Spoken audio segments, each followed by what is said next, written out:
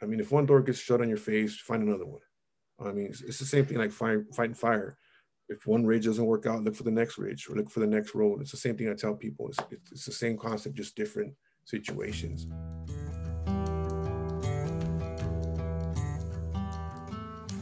Welcome to Life with Fire, a podcast that explores the critical role fire plays in America's forests, lands, and communities. I'm your host, Amanda Monti, and today we're hearing from Mando Perez, a current El Dorado hotshot and a former inmate firefighter in California. Mando was kind enough to speak with me after having only been home for a few days following a pretty rowdy and quite busy fire season. So I'm incredibly grateful to him for taking time out of his first week at home to get on the phone with me. This episode is a little bit different from past episodes. For one, I crowdsourced the questions that I asked Mando because this topic has been heavily reported on in the last few months, and I wanted to provide a platform for people who wouldn't normally have an opportunity to ask these questions. Second, I've wanted to start finding more ways to humanize wildfires, especially since most of my previous episodes have talked about concepts, solutions, problems, and science, while rarely giving a voice to those working on the ground and those most heavily impacted by wildfires. In this episode, Mando and I talked about his experience working in the inmate fire program in California, about the transition to working for federal crews, misconceptions about inmate crews, and yes, we even talked about whether prison food or fire food was better, but you'll have to wait until the end of the episode to hear his answer. Mando mentions this in the episode, but it's also worth noting that when he worked as a firefighter during his incarceration, which ended in 2010, the work was entirely voluntary. Things have changed since then. Many inmate fire crews in California are no longer voluntary, which, of course, fundamentally changes the way they operate. Still, Mando provides some good perspective on the experiences of inmate firefighters, as well as the occasionally difficult path into full-time employment after incarceration. Anyways, let's hear more from Mando. Thanks for listening, and I hope you enjoy the episode. Okay, so I'll take it way back. So I started off fighting fire with the inmate hand crews. First year was as a juvenile down in LA County. I started with this camp called Camp Roth. I did about, I want to say, a little bit over a year there. It was pretty basic. I guess you would call it like a type 2 hand crew, not really an IA. Did fight fire, but it wasn't direct like I do now. So I started off there, did my time there, went home, got in trouble again as a kid. And then I ended up in the penitentiary, and I did some time there behind the wall, 5 years to be exact. And then people started telling me about the camp program. I didn't know much about it besides what I was had already experienced as a juvenile. And so I said, what the heck, I'll give it a shot. Back then, it was kind of a apply for it and see if you qualify type deal. I applied. They got back to me and said I did qualify, which was kind of a surprise to me, given the time I had to do and what I've already done. And they sent me to Jamestown. Jamestown is the training center for the camp programs, at least for the southern half of the state. There's another one that trains the northern half, which is in Susanville. Oh, yep. So I did my training there. It's pretty basic training. It's kind of 10s and 18s type deal. You take a couple tests, real basic. Past that, then they have you do the physical portion of it, which is you go out there and you walk some miles, you jog some miles, you run some miles. Pretty basic pull-ups, sit-ups, push-ups, stair stepping, stuff like that. And once they deem you fit, then they'll put you on the list to get you to a camp. And then from there, I went to a camp. It was Camp Mount Bouillon up in the Mariposa area. I did, let me see, I think around a year there. I put in for a transfer because I was trying to get closer to home down south. For the people who don't know, Mariposa is kind of Central California-ish. So I did get the transfer. It's called the good guy transfer. So you stay clean, don't get in trouble, do your work, and they'll consider transferring you. So I applied for that based on the fact that the family was down south and I wanted to get closer. So they gave me the good guy transfer. I went down south to camp down there, and then from there I kind of started going to different camps. Awesome. You mentioned qualifications. Like, what are some of those things that they're looking for In the inmate system, in the inmate program? Yeah. I think it's so you have to have, at the time when I did it, you have to have under 5 years left on your term. Anything more than that disqualifies you. You also have to go through a board. So you sit on a panel of 3 people: the warden, the assistant warden, and I'm pretty sure it's probably like the camp coordinator or something. They ask you a few questions. What's your goals? What do you want out of this? And they deem you either fit or unfit. So I sat through that based on, because I had 5 years left on my term. I believe they disqualified me the first time. They said I wasn't ready yet. Went through the physical fitness portion, and then I passed that, and I went to board again, and then they deemed me fit. It just, I'm guessing they're just covering their bases when they ask you these questions and whatnot. Totally. Do you remember your answer to those questions? Like, why were you interested in kind of doing that? I guess you'd already done it a little bit, but. Yeah. So my thing was, pretty much I wanted to get out from behind the wall. It's from what I was hearing from people, it's a good opportunity to get out from behind the wall, kind of a stagnant life in there. You get opportunities to be out, serve the public. My main thing was to get a little bit more. Like I said, I didn't really know too much about the program. I mean, as far as being an adult system. So my main thing was just hearing the good things you have. They say you eat better. You see your family more frequently. It's not so much, you don't have as much prison politics going on there. What I mean by prison politics, pretty much the stuff that goes on behind the wall amongst the inmates. Mm-hmm. That was my main thing. I think that was my, obviously I try to give them the answers they wanted to hear. Right. Give myself a good, the best possible outcome there. But my intentions were good. I mean, like, based on knowing that I did have some kind of insight on fighting fire when I was in the juvenile system. So my intentions were good. I knew I liked it when I tried it the first time, and I want to see where it would take me. Absolutely. And now, is this opportunity sort of advertised to you guys as almost like a privilege, or did you guys perceive it as a privilege? So it wasn't advertised by the staff or anybody in there. I heard it through the inmates. Oh, okay. Have gone through the camp and came back, because obviously people do fail at it, either get in trouble or get sent back behind the wall, because it is a privilege. I mean, and once you do get in the system, once you do get to the training facilities, they do tell you it's a privilege to be there.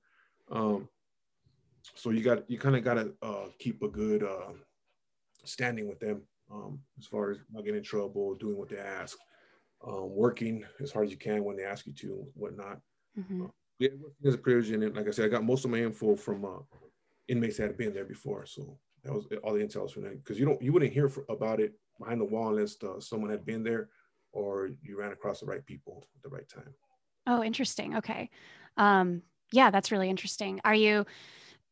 There's been a lot of discussion lately, and this is kind of why I wanted to get your perspective. A lot of people are saying that inmate firefighting is very exploitative, and that it can be kind of akin to slavery. That word's been thrown around a lot. And so I'm kind of curious what your opinion on that is, because it feels, I don't know. I have no idea. I have no idea what that experience is like. So I'm curious how you felt about that. So I guess it depends on who you ask and how they feel about the situation. So me personally, this is just my insight on how I felt about it. First of all, when I went through it, it was optional. I mean, mm-hmm. You request to be there, and either you make it or you don't. So for me, it wasn't a form of slavery. It wasn't all bad. I guess that's me just seeing things on the positive side. I'm always trying to see things for the better. Mm-hmm. Can it be better? Yes. Some of the living conditions ain't the best. The food you get, on regular days ain't the best, especially for the work you do. It's not adequate, calories wise and health wise. I mean, just eating peanut butter and jelly sandwiches and bologna sandwiches every day ain't gonna cut it.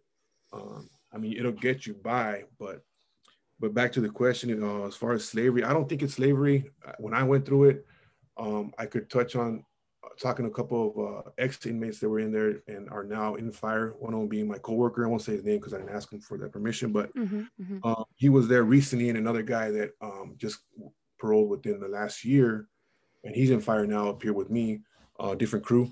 So I talked to them before talking to you just to get a better understanding what goes on now compared to what happened when I was in there.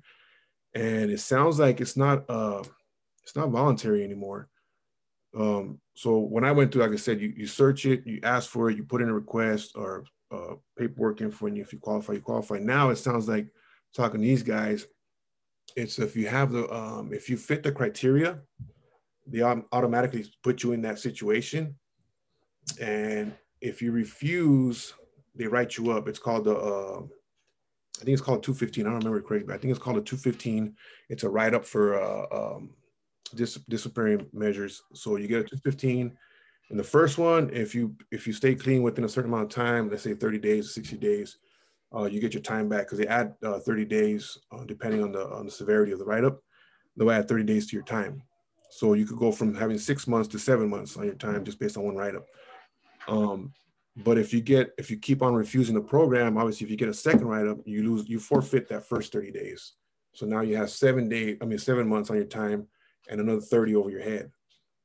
So from what I gathered from them, it's now it's kind of thrown on your lap. And if you don't go through with it, you start getting write-ups. So it's kind of forced on you. I mean, it is forced on you because nobody wants to get more time in there for refusing to do a program they don't want to do. One thing that I've always came across, it's not for everybody. That program it's a tough program. The training part of it, when you first get into it, it's pretty simple, pretty basic. Anybody that can run a mile under 10 minutes will have no problem getting past it. Even maybe more than that. But once you get there, the grind is pretty tough. They expect a lot from you. They put you in situations that not everybody is ready for. I mean, I think the training could be better, more in depth, treat them more as thinkers, not just grunts. That was my big thing because I remember looking back, being in the situation I was in, and I look back, I was like, man, if I known now if I known then what I know now, I would have been like, holy moly, what are we doing here? Mm-hmm. So back then it was more of a just skating by, maybe getting lucky in a lot of situations, and then just hoping for the dude that does know what's going on, which is the foreman, the captain, takes care of you at the right time. I mean, when things do go wrong. I mean, luckily I never got hurt in there, but I did see people get hurt in there, and it's not pretty, especially when things can be avoided.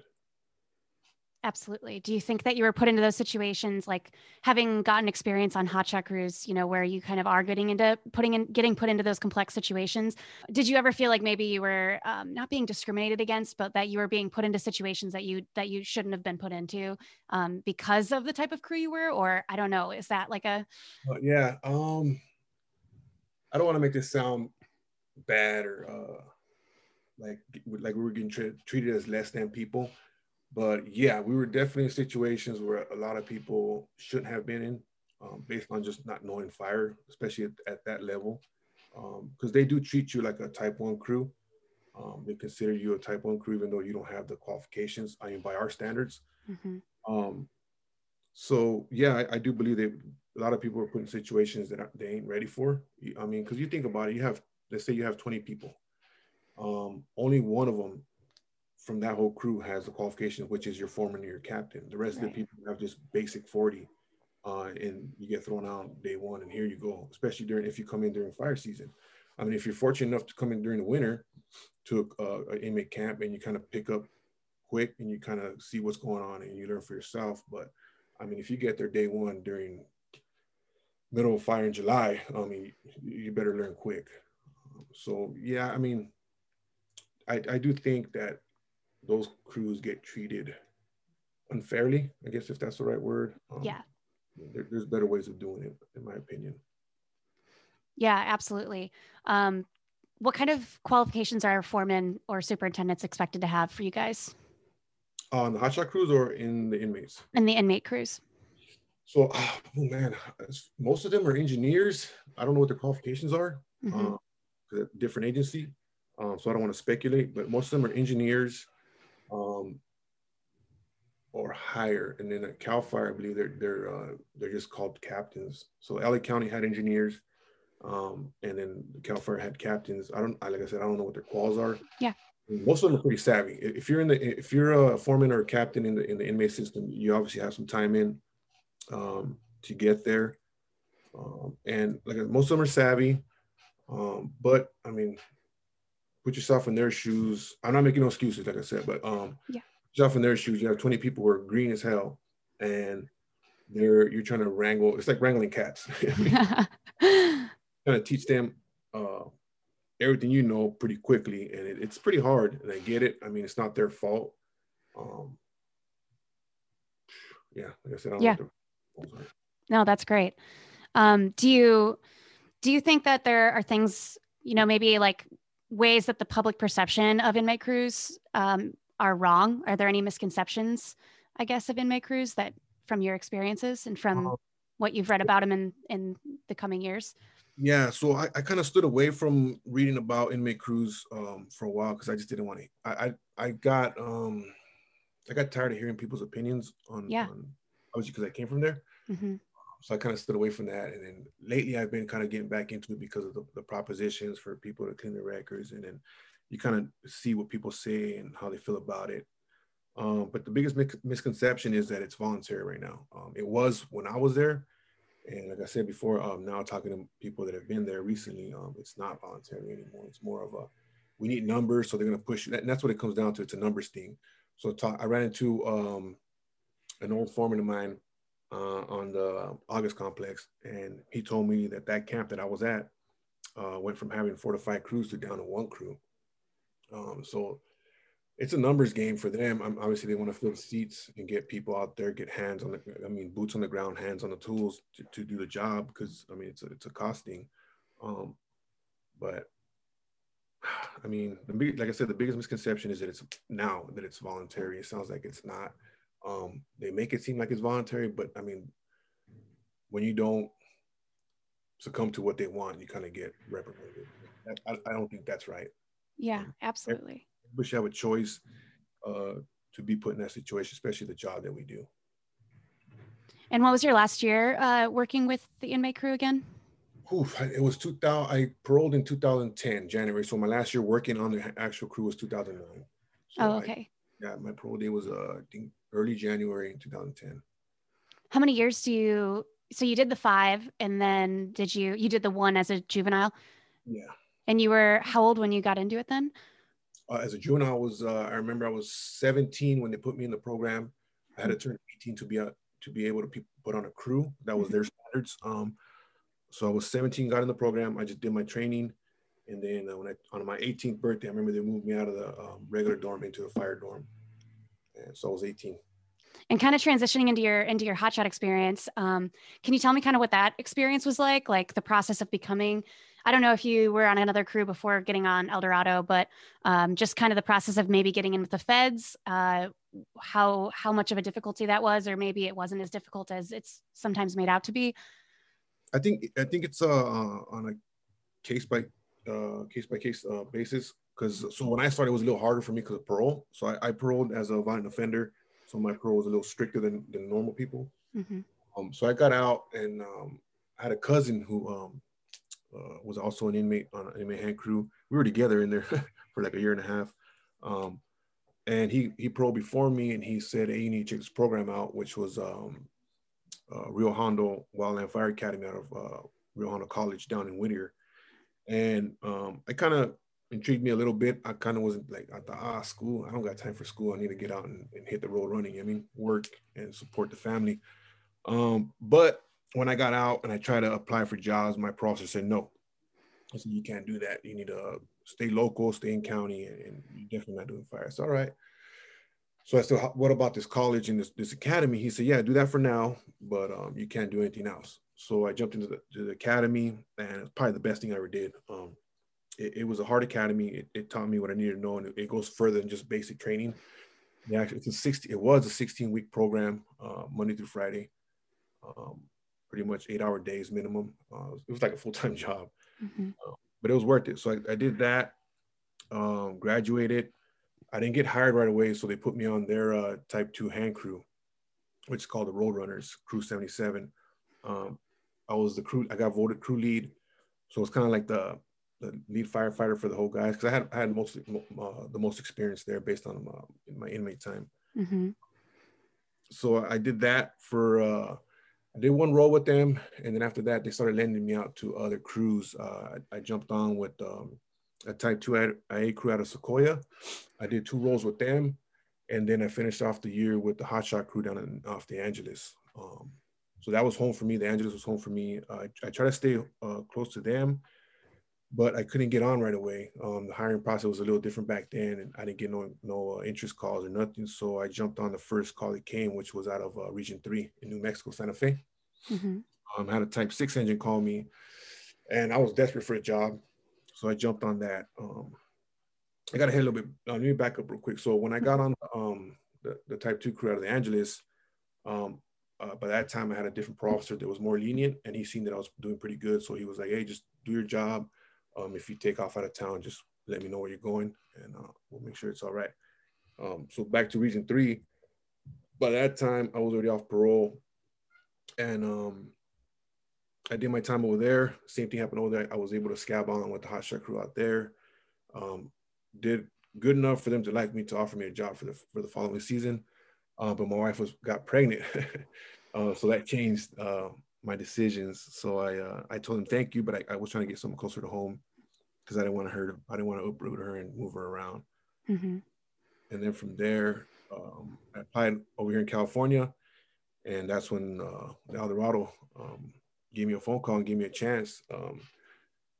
It's a funny story because I had applied to other shot crews, and the crew I was interested in further up north couldn't give me the offer. So I was kind of like debating what should I do. And then Eldorado called me, and it was my at the time he was my captain. His name's Aaron Humphrey. Pretty sure everybody knows who he is by now. So he called me up and he offered me a spot, and I was kind of like, oh man, yeah, I'll take it. Again, I wanted to secure a job before I didn't get nothing. So I took it, and his thing to me was just don't back out on me, because you know how it goes. Sometimes people say yes and they back out at the end. So I told him, no, you got my word. And I stayed true to my word, because the other crew that I was interested in called me like minutes later and they offered me a job, and I told them I couldn't take it. And so that's how that worked out. And yeah, I got on with the crew for a season. I thought I was ready. I thought I knew what it took. Oh man, I got on the crew and I got my butt whooped. Yeah, that first couple of weeks I was getting beat down, and I was tired all the time. And I didn't do a good job of taking care of my body. I wish I knew then what I know now about recovery. But all I wanted to do was put forth a good show and show these guys that I was able to do the job. So yeah, I got beat down every day. And that's something I tell the dudes. And nowadays, anybody who asks, how do I get on someone, you got to train hard and get tough mentally. Because like I said, I thought I knew it, and it was a rude awakening. It was fun though. I mean, I look back now and I'm glad I went through it. But yeah, so I got on with them, and they kind of tried me out on the hand tool for a little bit. And then after our first fire, they switched me to lead saw with my saw partner. And after that, we just took off running. I mean, it was a lot harder because obviously I'm on a chainsaw now, but it was fun, and I'm glad I got the chance to experience that and go through it. You're still in El Dorado. Are you a captain now? No, not far from captain. I wish. Oh, yeah, I wish. Everybody always thinks that. I mean, I figure I was like, well, 9 years, 8 years, I'm guessing. I've only been on El Dorado, the forest 7 years and the crew 6 years. Oh, okay. Yeah, so I'm fairly new. I was the baby on the crew for a long time, because that crew has no movement, man. So after my first season, again, Aaron, we call him Hump. He's like, hey, dude, you should apply for the apprenticeship. And I had no idea what it was. I was like, what is that? And then he's like, it's how you get on to be permanent and whatnot. And I was like, oh, okay, I'll check it out. And I kind of put it off. I wasn't really interested in it, or I didn't know much about it. So I was kind of putting it off. And then when the apps opened up and it was getting close to closing, they asked me if I had put in for it. And I said, no. And we were on a fire. And he's like, what? He's all right. And he said, early morning after chores, he's like, get a laptop, sit down, and you're punching in your app. And I was like, oh man, this guy's serious. So I was like, and I'm glad he did push me, because I mean, I'm here now. I mean, but so I did it, applied, I got the offer. I took it, and then they put me on an engine for obviously for my apprentice time. I did a season on a Type 3, and then I came back. I got lucky that, like I said before, this crew doesn't have a lot of movement. I mean, people have been on the crew. He was on the crew for 20 years. And people after that I got one of my captains been there like 13 years or something like that. So I got lucky when I got offered a spot permanently on the crew. He asked me if I wanted it. I said yes. And he said, all right, well, it's time to move with your family.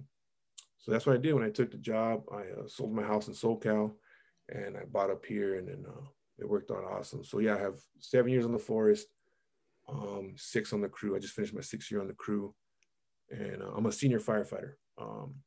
Waiting for my turn patiently. I don't want to go anywhere else. And if I did, it would be back down to SoCal, but I love it up here. They took care of me since day one. That's one thing that I take highly, because they didn't, based on my background and whatnot, they didn't kind of like look at me sideways or anything. They treated me as a normal human being, a hard worker, and they gave me the opportunities that would get anybody else that came in without my background. So I appreciate that. I'm loyal to a fault. But yeah, so now I'm just waiting for a spot to open up, and it might be sooner rather than later, from what I'm seeing. But yeah, I'm patiently waiting. It's a good crew. I like their program, from top to bottom. I like what the new soup has envisioned. I agree with it 100%. I'm here for the long haul. I mean, unless something happens, obviously, if my body breaks down, or God forbid that happen. But yeah.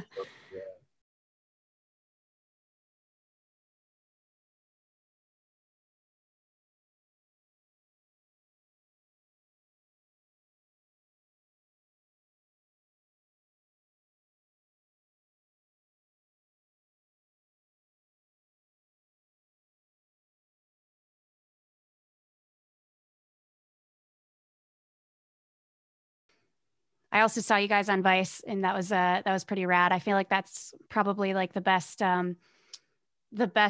indication of what fire is actually like that I've seen in a documentary. Like oftentimes it feels a little, like over glorified, but I thought that was a really good example of what it's actually like and what we're kind of going through.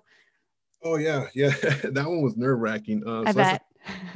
A short doc with that guy Michael Anthony Adams. He's a super good dude, man.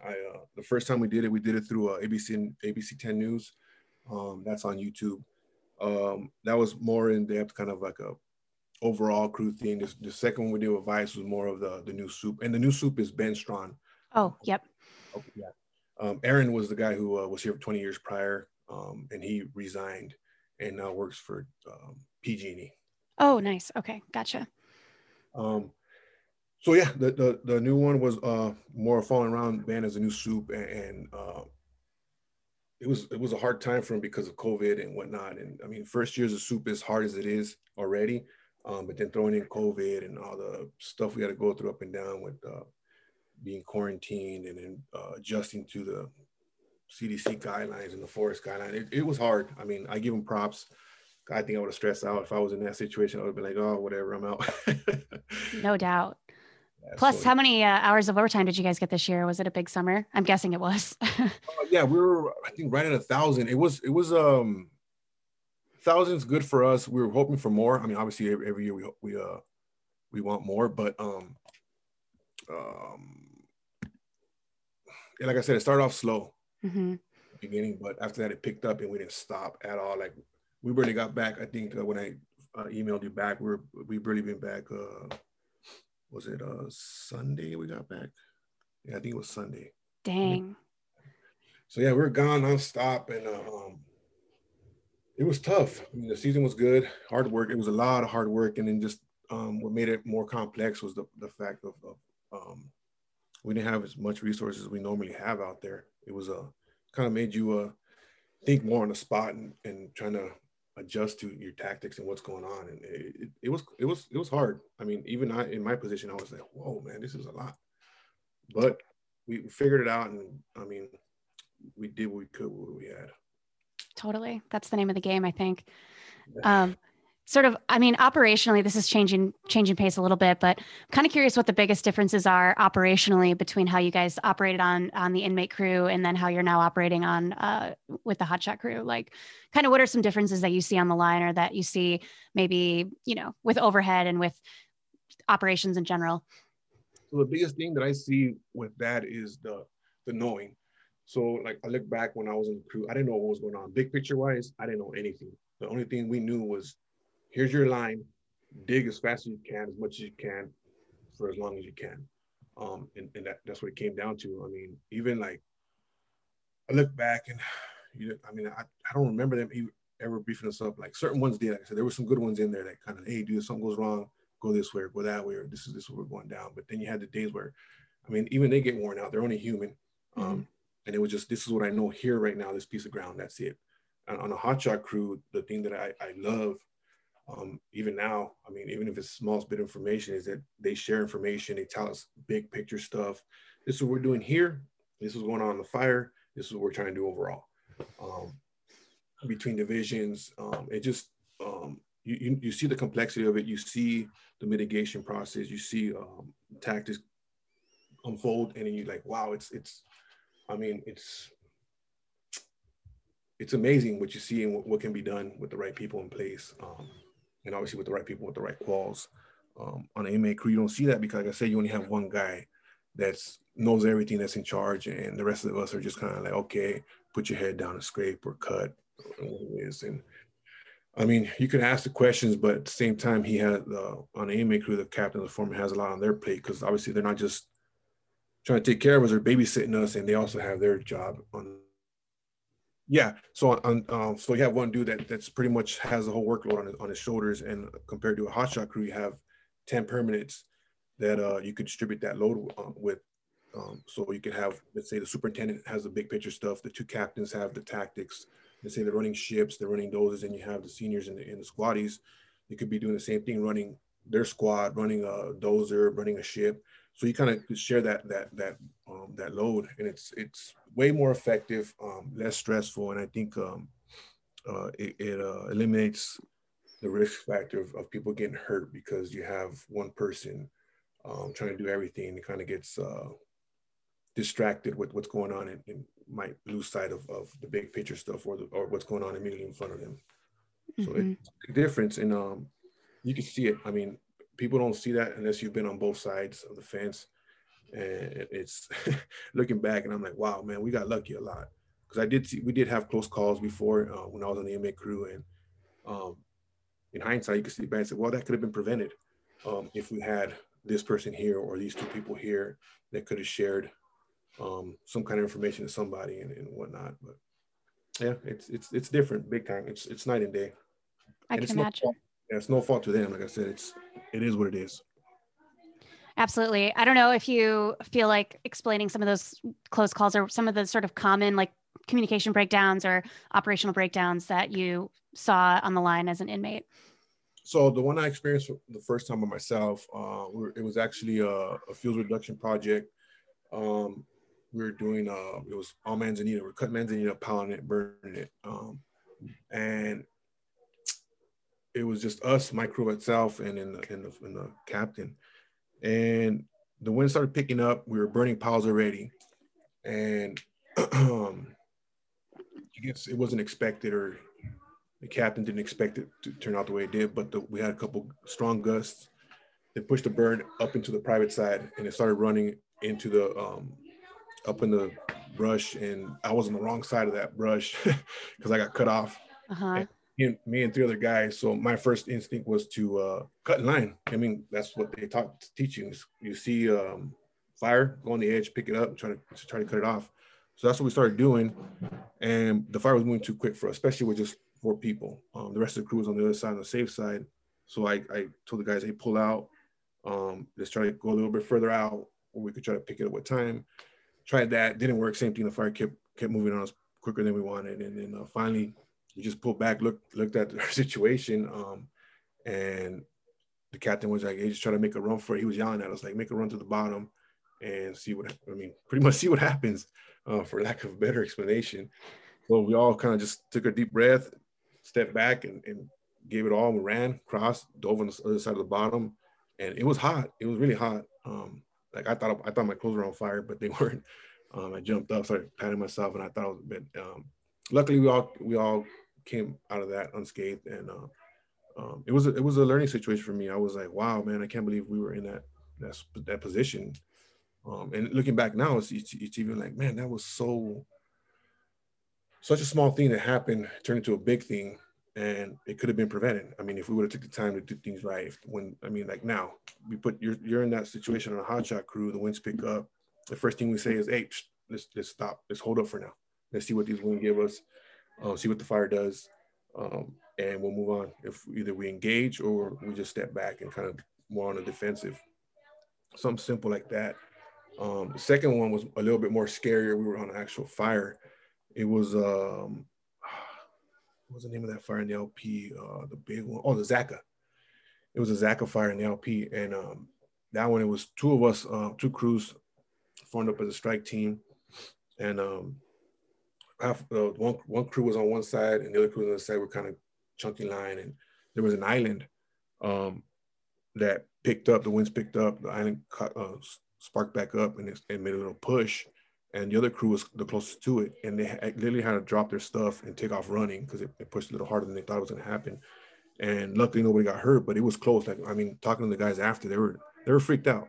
They're like, "Holy moly, why did that happen? Why were we there?" And same thing, if more people would have known the big picture and maybe some winds and some basic fire behavior, I mean, more than what they teach you, it could have been prevented. It could have been like, "Hey, let's not be here at this time of day or when the winds start to surface or whatnot." Even if we just track the weather, if somebody just sat there and slanged some weather and said, "Hey, winds are picking up from the south or downhill," or something to trigger you. I mean, like, okay, you know what, it's time to pull out.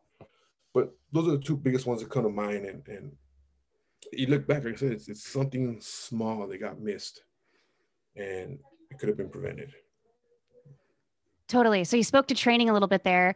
My next question is just like, in what ways can we sort of reform the way that we're utilizing or training or just operating these crews, these inmate crews?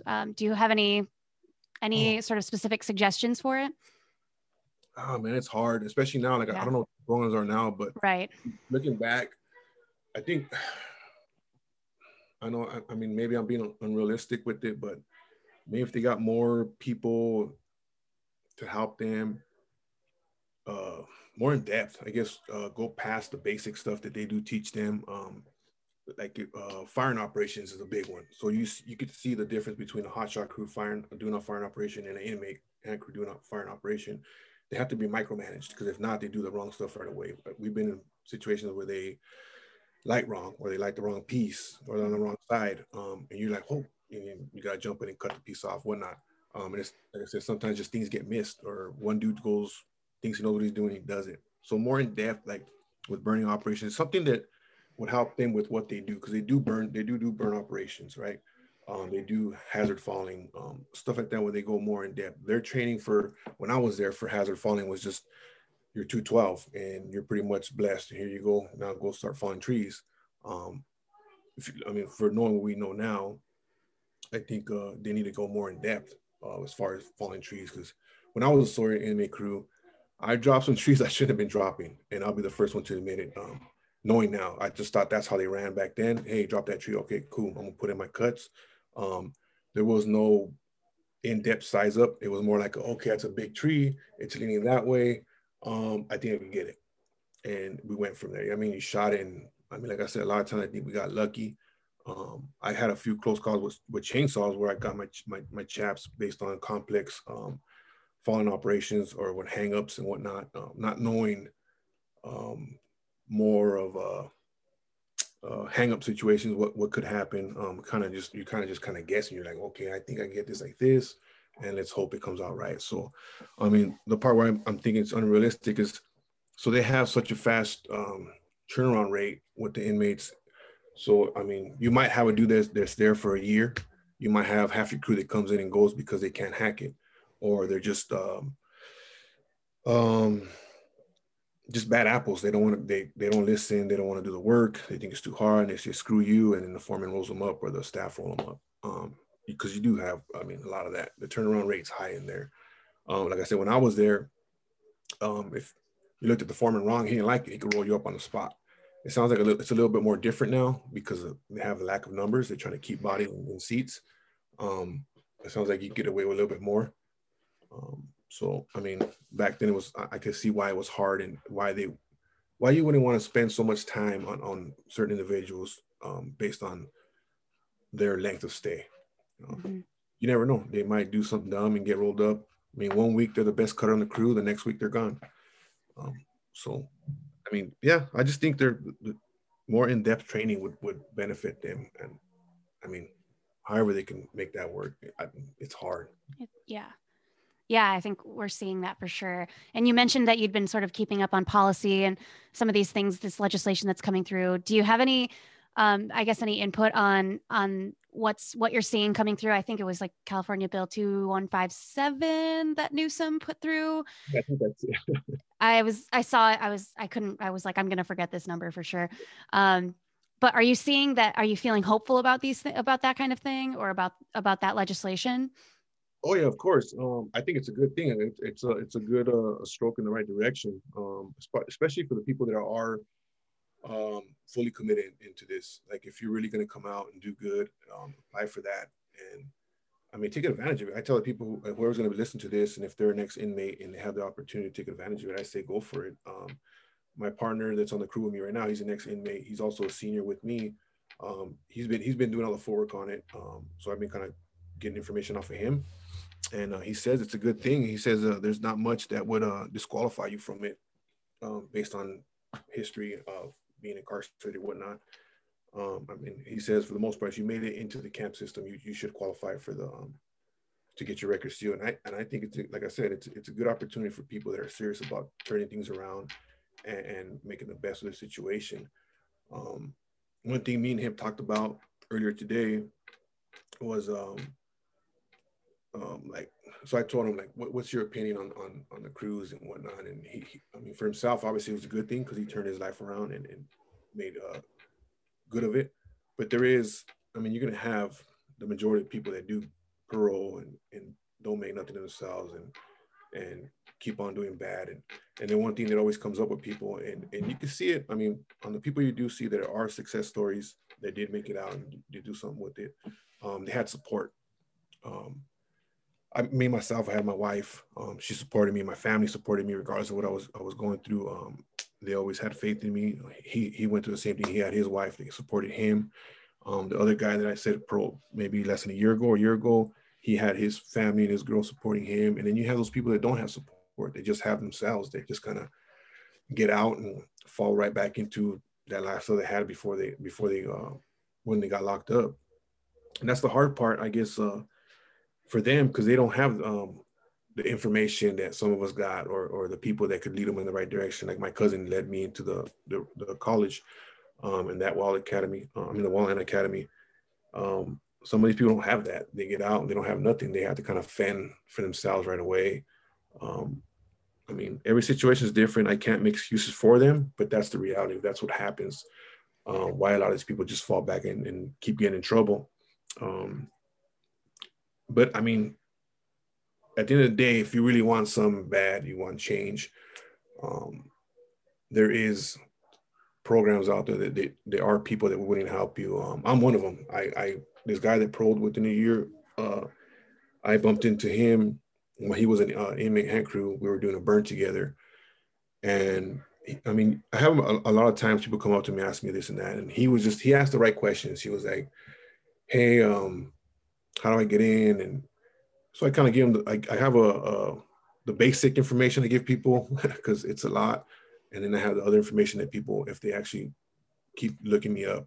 So I told him straight up, like, it sounds like you're interested. You're getting out real soon. Google me, Google the base, give us a call, and we'll go from there. The dude, the same day he got out, he Googled the base number, he called me up, and he just followed up, and he did all the right things. So that showed me that he was he was committed. He did more than a lot of people do. Some people just call you, okay, thank you, and then they're a follow up, and they expect just to get hired on the spot. And it's like it's not how it works. Especially for an established hotshot crew, you have people waiting in line trying to get on this crew. So I mean, you gotta show me what sets you apart from these people, and he did that. Obviously, he didn't get on with us. He got on with another crew, but talking to his overhead, he stood out, and they want him back. So that to me was like a good thing. I was like, wow, okay, I helped somebody out that needed the help, guided him where he needed to go, and the rest was him. I mean, he did all the footwork, he did all the hard work. So that you can, if you're really wanting that change,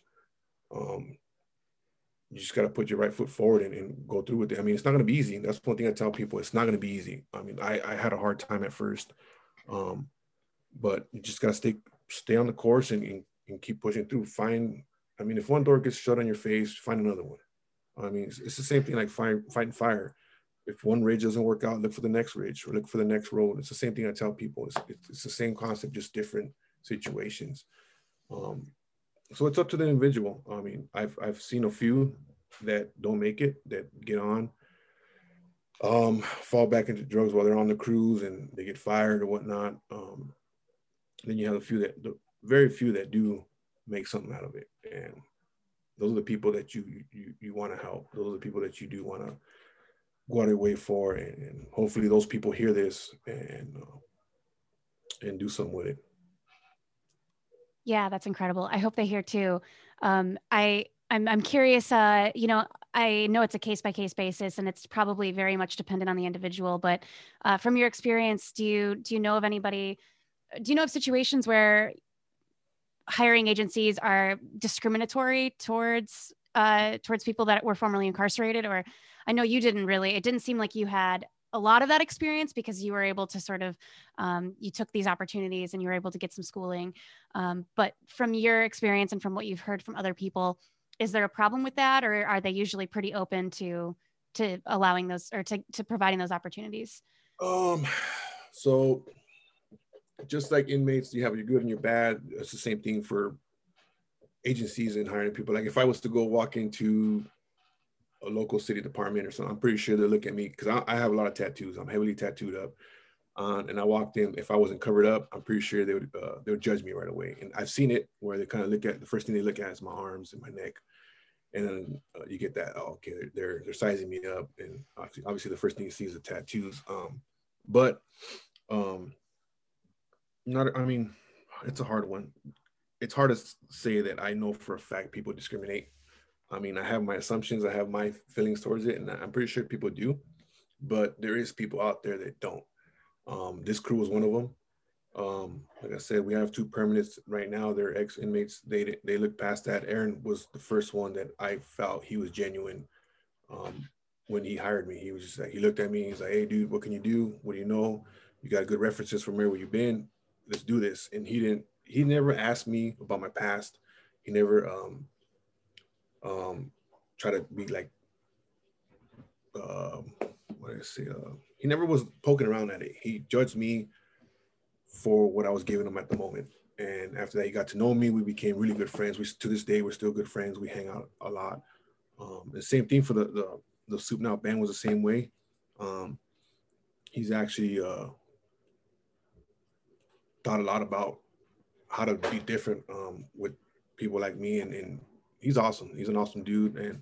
But there is discrimination out there. I don't care what anybody says. It sucks because there's nothing you can do about it. I mean, it's going to happen. If that person feels that way about ex-inmates, that's his right. I mean, you can't take that from him. The only thing you can do is try to change his views or inform him on, hey, there's a few of us that are different. There's a few of us that can be productive for you and your agency or whatever it is we're trying to do. Have I heard stories? Yeah. Some people, because I mean, not all of us, have the demeanor that we need.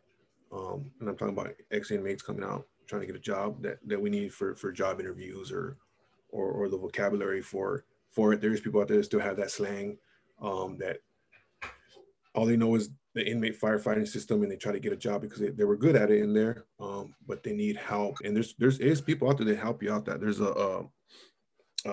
one of the patrols on our forest, Super State. I won't say her name too because I didn't ask her permission, but she actually does interview practices with people. She does resume building, and she don't ask you who you are. She just, if you hit her up and you apply for the things she's doing, and you get accepted, she helps you out. So there is people out there willing to help out, but it's a toss up. You have it's 50-50. I mean, my best assumption, I don't have numbers on that, and I don't have everybody's story, but it happened, yes. Is it something that people should use that as a crutch? I don't think so. If it happens, you see it, move on, go to the next person. There is someone out there that will hire you across the state. Totally. Yeah. So I love the idea of like kind of getting like just like finding somebody that can sort of not advocate for you, but just can be a good resource for you and can kind of help you out through that process.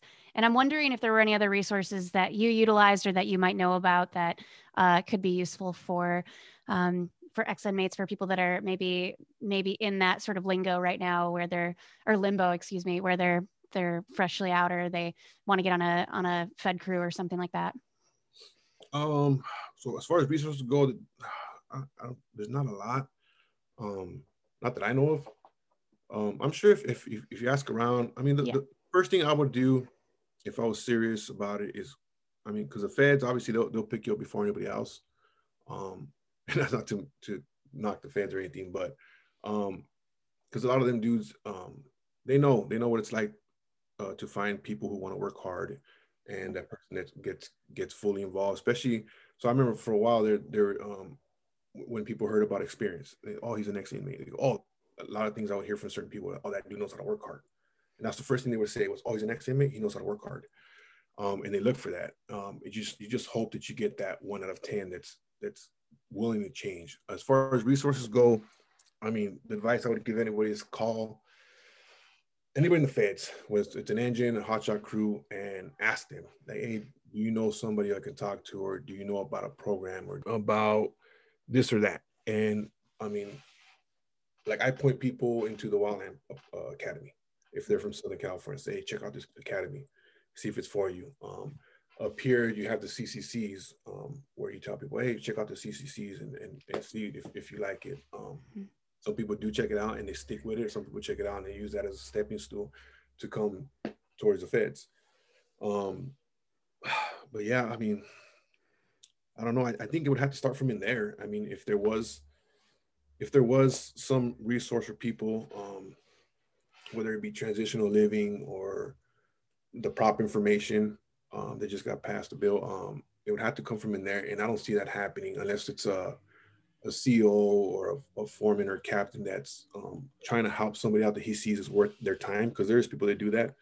I had a couple captains call me or reach out to me saying, hey, I got these dudes you might want to look at, and I'll follow through with it. I'll be like, all right, cool, send me their information or have them call me. And that's kind of the only information. I wish I had more information. I did. I really do. But no, it's all good. I can also do some searching and kind of call some people. It'd be nice to provide a few of those resources, like maybe in the show notes or whatever for the podcast. Yeah, that's the only thing I have right now. I mean, yeah, it's hard because you don't have that in there. You don't have people. The only thing you have in there coming outside of the COs and the captains form is maybe some local chaplain or Bible study guy that comes in on a Tuesday and it kind of just goes over information like that if he's willing to. I got lucky when I was in Santa Clarita, the last camp I was at before paroled. The Bible study guy that came there, his name was Tommy. Awesome dude, real helpful. I started going to Bible studies with him, and then he kind of got to know me, started talking to me, asked me if I was interested in doing this when I got out, and I said yeah. And it's funny, the email I have right now was actually built by him. He's the one that set it up for me and gave me the information when I got out. So I hit him up when I got out, and he goes, "Here's your name, your username, your password," and that's how I got. And to this day, I still have that email, and it's weird.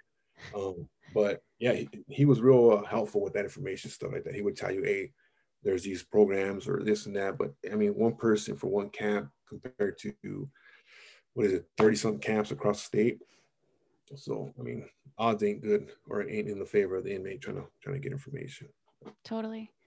That's amazing though. I mean, just to have that one person that is willing to sort of step up and help you out. That's pretty incredible. And to have had that big of an influence. Why do you like fire? We'll lighten it up a little bit here. Like what are you, why have you sort of stuck with it all these years? Like what's the draw? The biggest thing, just being outdoors, fighting fire, it does it for me. Like I've never been an outdoors kind of guy. I grew up in the city. I didn't know nothing else aside from city living.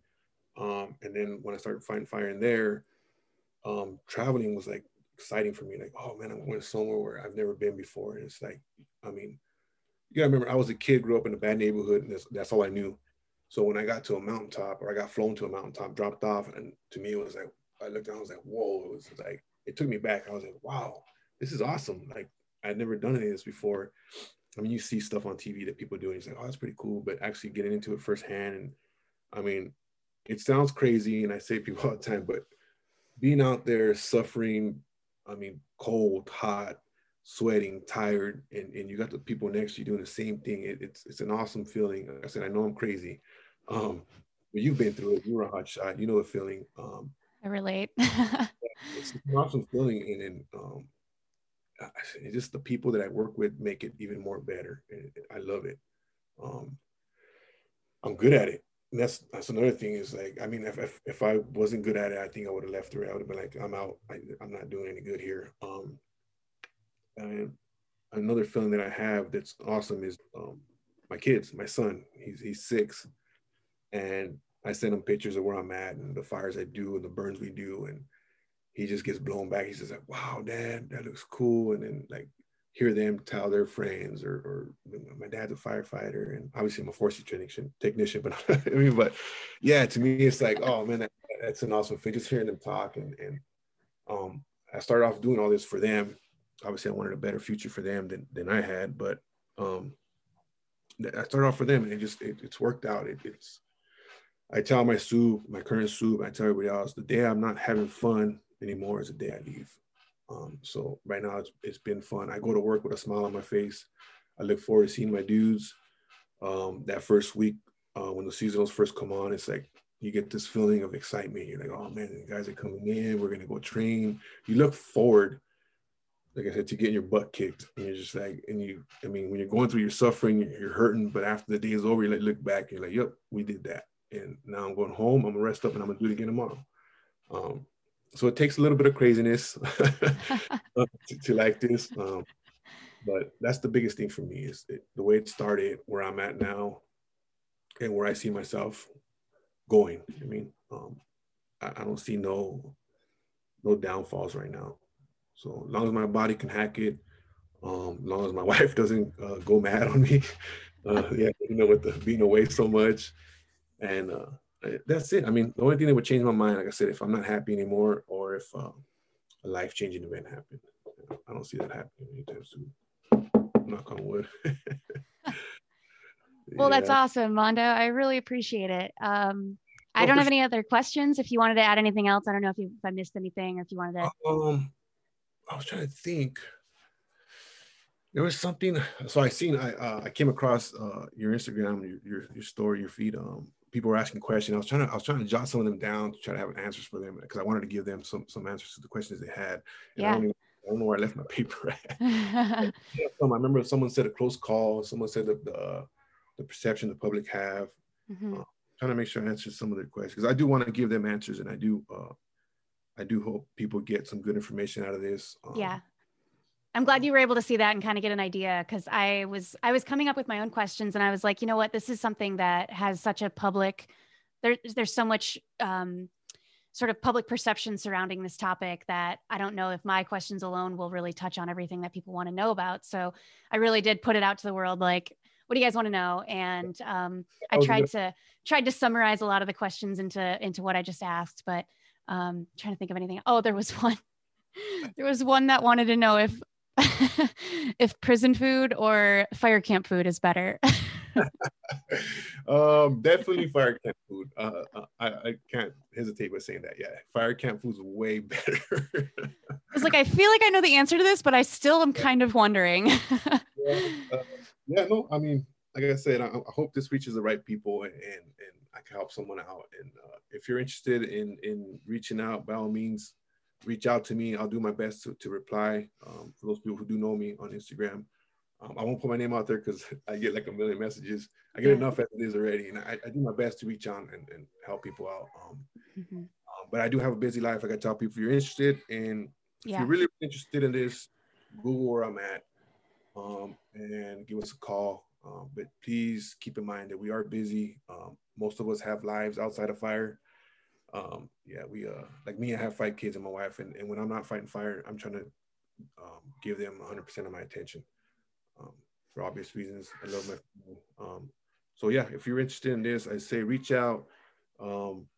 If you've hit roadblocks, don't get discouraged. Just look for another road, find something else. And you don't have to be on a hotshot crew right away. Start off on a type 2 IA or an engine, something, get a feel for it, learn from it. And then if you end up on a hotshot crew, awesome. If you end up going further than that, awesome. If you find out it's not for you, hey, by all means, move on and find something else, whatever makes you happy. Is my advice. Find what makes you happy.